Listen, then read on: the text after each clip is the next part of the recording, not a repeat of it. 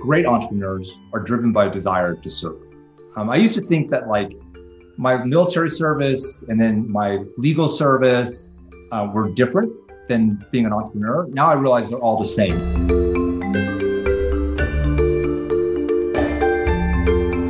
Welcome to Up to Tech Report. This is our Founder's Journey series. Today, I am joined by my guest, France Hoang, who's based in Colorado, co-founder and chief strategy officer at BoodleAI. This is part 2 of our discussion. Definitely go back and listen to part 1, where we understood a bit more about their product, a people-focused predictive analytics platform. Basically, anyone who needs to raise money or increase sales from people, this is a platform you want to check out. But in this episode, I want to dive a little bit deeper into your journey, friends, that you've been on with your co-founder of the insights and the lessons learned, and really, how did you get to where you are today? So let's start there. Like, what did you do before starting Boodle, and how did that lead to where you are, guys, where you are today? Yeah, a great chat with you today, Alexander. The journey. So if I had to pick one word to describe myself, it would be unemployable. I came over to this country as a refugee from Vietnam at 18 months old, grew up in a small town, wanted to give back. So I joined the Army, went to West Point, served in the Army for 5 years, then came to Washington, D.C. First career pivot, I became a lawyer. Frankly, wasn't that great of a lawyer. Still ended up working in the White House for a previous administration. And then in my mid-30s, because I have a poorly developed sense of self-preservation or a high risk tolerance, I rejoined the Army at the age of 35 and went to Afghanistan and served with U.S. Army Special Forces, came back, and then probably because my risk tolerance level was pretty amped at that point, became an entrepreneur and joined the founding teams of not just one, but 2 different companies simultaneously, a law firm and a company that provided real-time situational awareness by operating planes, drones, and helicopters all around the world. The law firm grew to be dozens of lawyers, several thousand clients, continues today. The other company, MAG Aerospace, has grown to almost a couple thousand employees, several $100 million in revenue. I served as the chief strategy officer, and we had a private equity turnover a couple of years back, and that allowed me to go out and try some other things. And among those things was making the founding investment and being one of the co-founders of Boodle. What a fascinating journey that I have absolutely not heard anyone else on this series share, which I think is amazing. You talk about your risk tolerance. I mean, being able to go into the military once, but not once, but twice, and then going into entrepreneurship, you're like, yeah, this is easy, bulletproof. I can roll with this. And then starting in 2 different jobs and startups at the same time.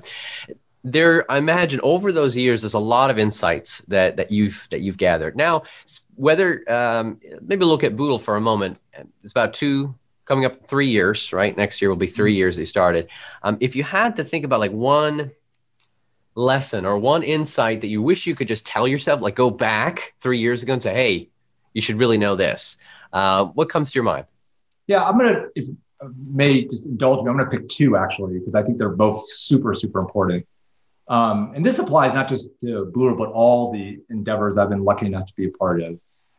The first is that great entrepreneurs are driven by a desire to serve. I used to think that like my military service and then my legal service were different than being an entrepreneur. Now I realize they're all the same, in the sense that great entrepreneurs are great, I think, partially, or maybe allly because, or mostly because they really believe in what they're doing. They believe in the product or service they're building, and they believe, most importantly, that it's going to help other people. It's going to make a difference. And that belief that what you're doing is going to be of service is actually what drives and sustains you through the hard times. And that kind of brings me to a second point. When people often ask me, like, hey, should I become an entrepreneur? You've been an entrepreneur for 10 years. You seem to really enjoy it.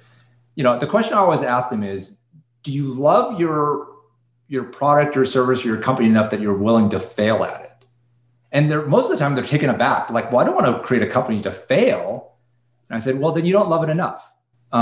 You should love what you want to do. You should be so passionate about it that you would do it even knowing you're going to fail, because that's the amount of passion you should have about what you're building. That knowing from the beginning, this isn't going to work, that you would still do the journey. Because if you're only doing the journey because you believe you're going to be successful, that's probably not enough, because there's too many, as we all know as entrepreneurs, there's just too many dark times, right? What I call WIFIO moments, and you can look up what WIFIO stands for, that you need something else to drive you. I really am fascinated with that concept of you're willing to do it even if you know it fails, because you're preparing for those dark moments. A lot of people, other founders I ask, what's your favorite book? They say The Hard Thing About Hard Things, where it's just him going into all the hard moments, and how appropriate then that concept of you're willing to keep moving forward through that. Wow. Now, for both of these businesses, to begin the journey, you do need some cash. You need fundraising. Obviously, Boodle is around fundraising too, but what insights can you share, like major mistakes? Whether you've made it, that's okay if you don't want to share that one, but maybe in other places, a major mistake when it comes to fundraising that someone else should try to avoid when they're growing their startup. Yeah, I think, so we were very fortunate, both at the prior company I was in and now with Boodle. We were very fortunate that when we raised money, we got more than just money. Look, the money's important. It gives, it's fuel for the plane you're building while flying it, right? And all those great analogies. But the money comes from someone, and that someone should be a partner. And so while the money is important, I think the partnership is more important. And the intangibles that come from bringing on an investor that not only believes in the economics of your business and that there's going to be a good return, but believes in the founding team and takes a partnership mentality, that's critical. And I was very fortunate at MAG, we had Clairvest out of Toronto as an incredible partner. And at Boodle, we have Osage Venture Partners out of Pennsylvania. And they both take this very founder-centric, partner-centric approach that comes along with the capital they invested. And that has been critical. And I think the biggest mistake that founders make is where they just think about bringing on investors because of the money, right? And don't think enough about the partnership. So when it comes to that partnership, I mean, what if you think of your experiences, like what real value have you seen, or if you had to like quantify or even just pull out an exact tactic or experience, you're like, wow, this is really this is what partnership is all about. Yeah. So to the extent that entrepreneurship is a journey of failureship, right? You're gonna make mistakes and you're gonna have failures.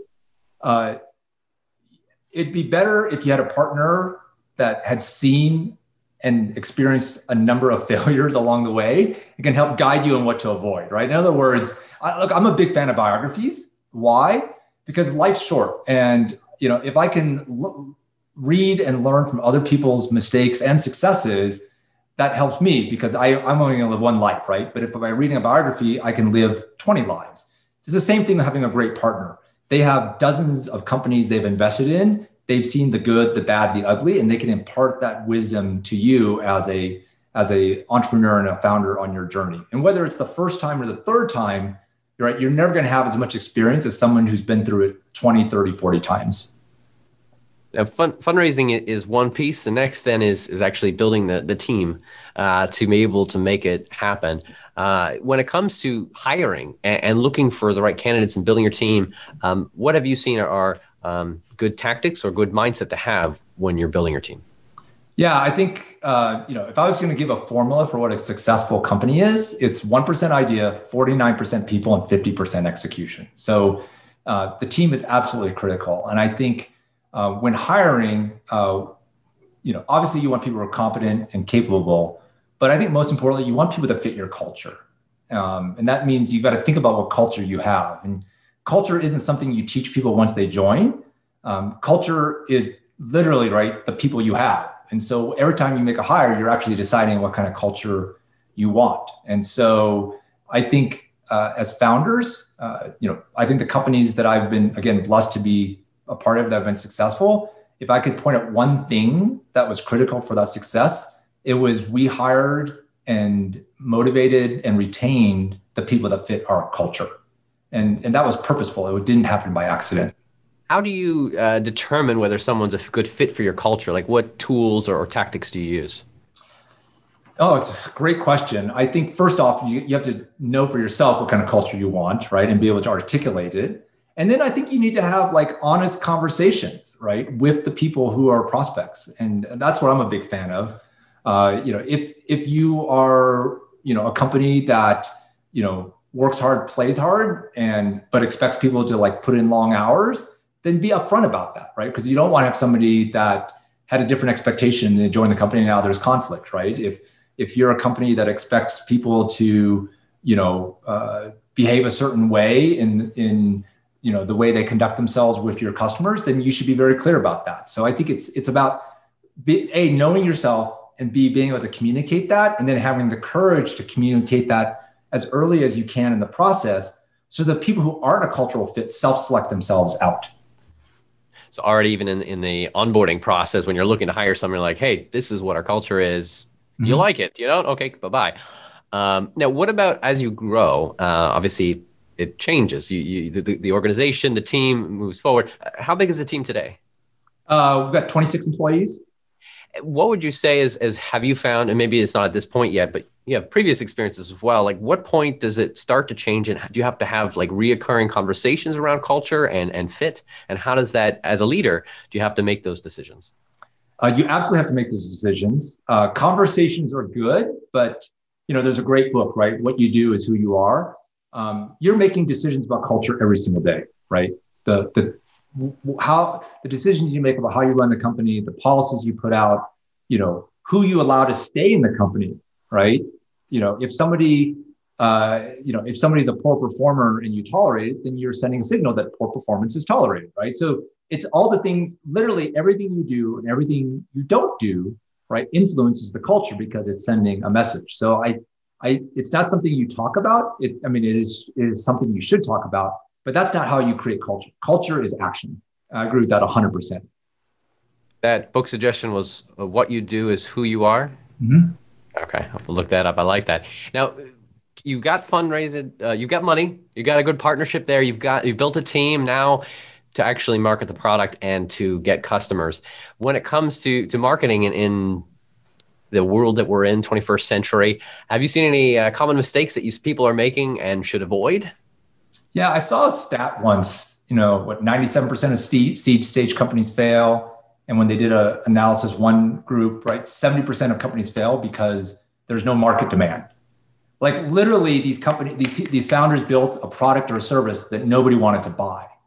And so I think there's two critical components of building a successful, startup. One is getting good product market fit. You want to build something that is useful to people, and they're willing to, and it's useful because they're willing to pay you for it, right? So that's the build part of the equation. But if that's all you do, you've built a really great science experiment. You haven't built a business. The other part is actually getting traction, right? It's go to market. It's building a business around that product or service that has product market fit and all the things that are involved in that, right? Generating leads and converting those leads and keeping those customers happy with customer success, and then running the finance, the operations, and the HR. And so that other component, the go to market, is separate than the first part. And so I think to answer your question, the biggest mistake that I at least see among founders is they think the first part's enough. That if I just build a great product or service and have product market fit, that the second part is going to take care of itself.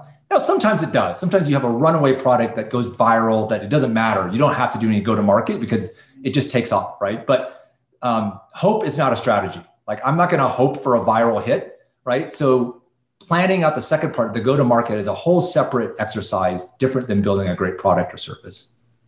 Building a great product market fit is generally that leads to building a great science experiment. I think that hope is not a good strategy. That's a powerful insight. So then when you actually get into the thick of it and you're like, all right, what's the go-to-market strategy and reaching out from your now experiences, what have you seen have been tactics or exact outreaches that have worked really well for you guys? Yeah, so two things. So going back to what I said earlier, listening to your customers, right? So rooting what you do, talking to your customers, not just about what product they want, but talking to them about marketing, right? Some of your early evangelists, right? Your earlier customers are going to be early adopters. Like calling them up, or like you say, hey, let's chat. Let's chat. Like, hey, I want to expand my business. How do I find more people like you? And seeing what they say and getting their insights. So that customer discovery is critical, not just in building a great product, but in building a great business. And I think, one of the ways to accelerate your go-to-market is to go back to the customers you've been successful with and get their insights. The second thing I would suggest or offer up is just like there's an expertise in building a product, right? You would hire a great CTO. There's an expertise in HR, right? There's expertise in sales and marketing, and bringing on professionals early on. Look, the first salespeople in any company will be the founders because they're passionate, they know their product, they believe in it, right? But to build a repeatable, scalable sales process, you've got to bring in expertise. And so whether that's someone you bring onto your team because they have that background, or whether that's a consultancy you bring on board from the outside, you got to get it from somewhere. And again, sometimes products are runaway hits and you go viral and you don't really need that. But I think for us mortal entrepreneurs that have to do it the hard way, leveraging people who have the expertise and experience is really important and critical. Speaking of hiring, whether someone that has that expertise or getting consultant, how do you know it's the right time to hire that person? Like, is it right at the very beginning? When do you make that decision? Oof, that's a really hard question to answer. I think it's going to be different for every business. And again, this is where having a great partner, right, is critical. Like as a founder, how do you begin to answer that question without just talking to people, right, and getting their expertise? If you have a partner, right, if you bring on board an early investor that has scaled a company, you can have that conversation with them and they can provide you the insights. And so that's why the partnership is key. And maybe early on, right, it's not an investor, maybe it's a board member or it's a board of advisor, right? So, you want to build a team of advisors, directors, investors that hopefully make up for whatever shortfalls you may have, right? And you're going to have many as a founder where you just don't have the expertise or experience. This leads us nicely into this conversation around productivity. I mean, as a co-founder and as trying to lead the company, your time is so valuable. How do you decide and manage your own time and focus and where it's spent? Yeah, I think that question is best answered as part of a team, right? So I really believe, entrepreneurship is a contact sport in the sense of like, it's people that matter, right? So, if 99% of the equation is people and execution, it's people. And so I really believe in founding teams. I've never created a company by myself. I've always been part of a founding team. And the great thing about a team is you've got camaraderie and you make up for each other's weaknesses with your respective strengths. And so, where you spend your time, I think that should be a question answered as a team. And so, hey, I'm great at business, you're great at sales, you're great at building technology. That's how we're going to split our time, right? And now at least we're not duplicative of one another. And let's fill it out with advisors and investors and directors that make up for where we're weak. And now, right, as a group, we need to figure out how to prioritize. I've once heard somebody say that a CEO or a C-level team has 3 tasks, right? The first is to have, vision and guidance for the company. The second is to hire great people. And the third is to make sure there's enough money in the bank. And so, your question goes to, if you take care of number 2 and 3, good people and money, right? Now it's just figuring out the direction and the path to get there. Speaking of then direction and looking forward, what do you see as probably the next biggest challenge for you at Boodle to keep growing, keep moving forward in 2021 and beyond? So our challenge, I think, is the one that every company that is a startup fights with. We have a certain amount of traction we want to get, and we have a certain amount of runway to do it in. Now, that's brass tacks, right? Internally, what our biggest challenge is, it's always to delight our customers, right? How do we delight the customers we have? How do we find more customers to delight? And how do we do a better job of creating a product or service that can attract the customers we want, that can be delighted? And so that's our focus. We're very kind of maniacal about that focus. It's easy to be maniacal because we're passionate about what we do, right? Building this people-focused predictive analytics engine. And you've already said that you love it so much, you're even willing to fail because you're just going to keep pushing to make it happen. Yeah, absolutely.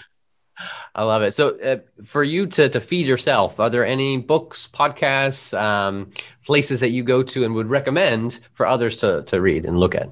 Yeah, I'm a voracious consumer of of blogs. So I use Feedly and have like 150 RSS feeds to like all blogs out there. I'm sure they're all the kind of ones that most tech entrepreneurs are, subscribing to, but I don't. What's your top three blogs? They just come to your mind. I'm curious. Oh, geez. Top three. So I'm a big fan of Steve Blank and the stuff he puts out. He's also very focused on national security entrepreneurship, which is also another passion of mine. I really enjoy, everything put out by kind of like TechCrunch, and you can pick any one of those five, kind of major blogs that kind of talk about technology, just to keep abreast of what's going on out there, and then kind of just kind of keep my mind open.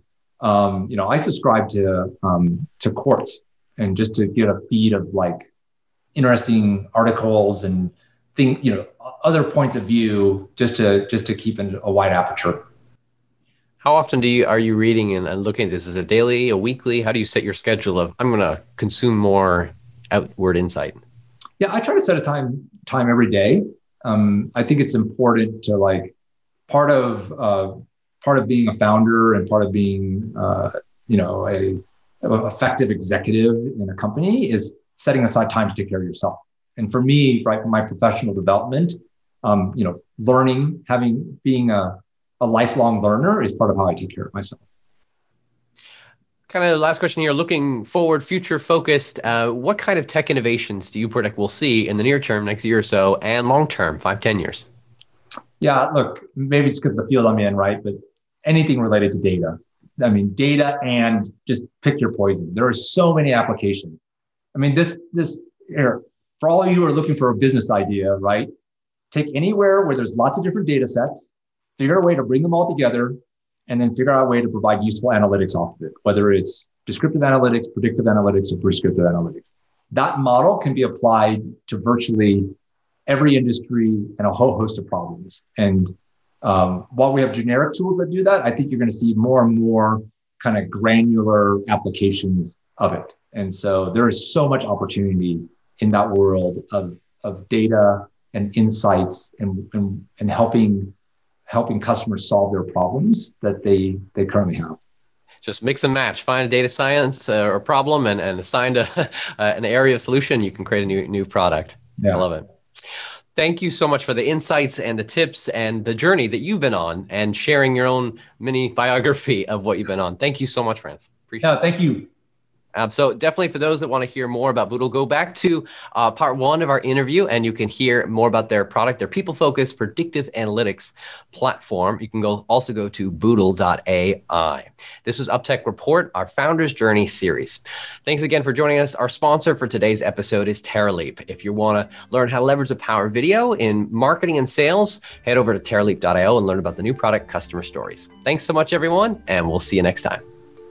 That concludes the audio version of this episode. To see the original and more, visit our UpTech Report YouTube channel.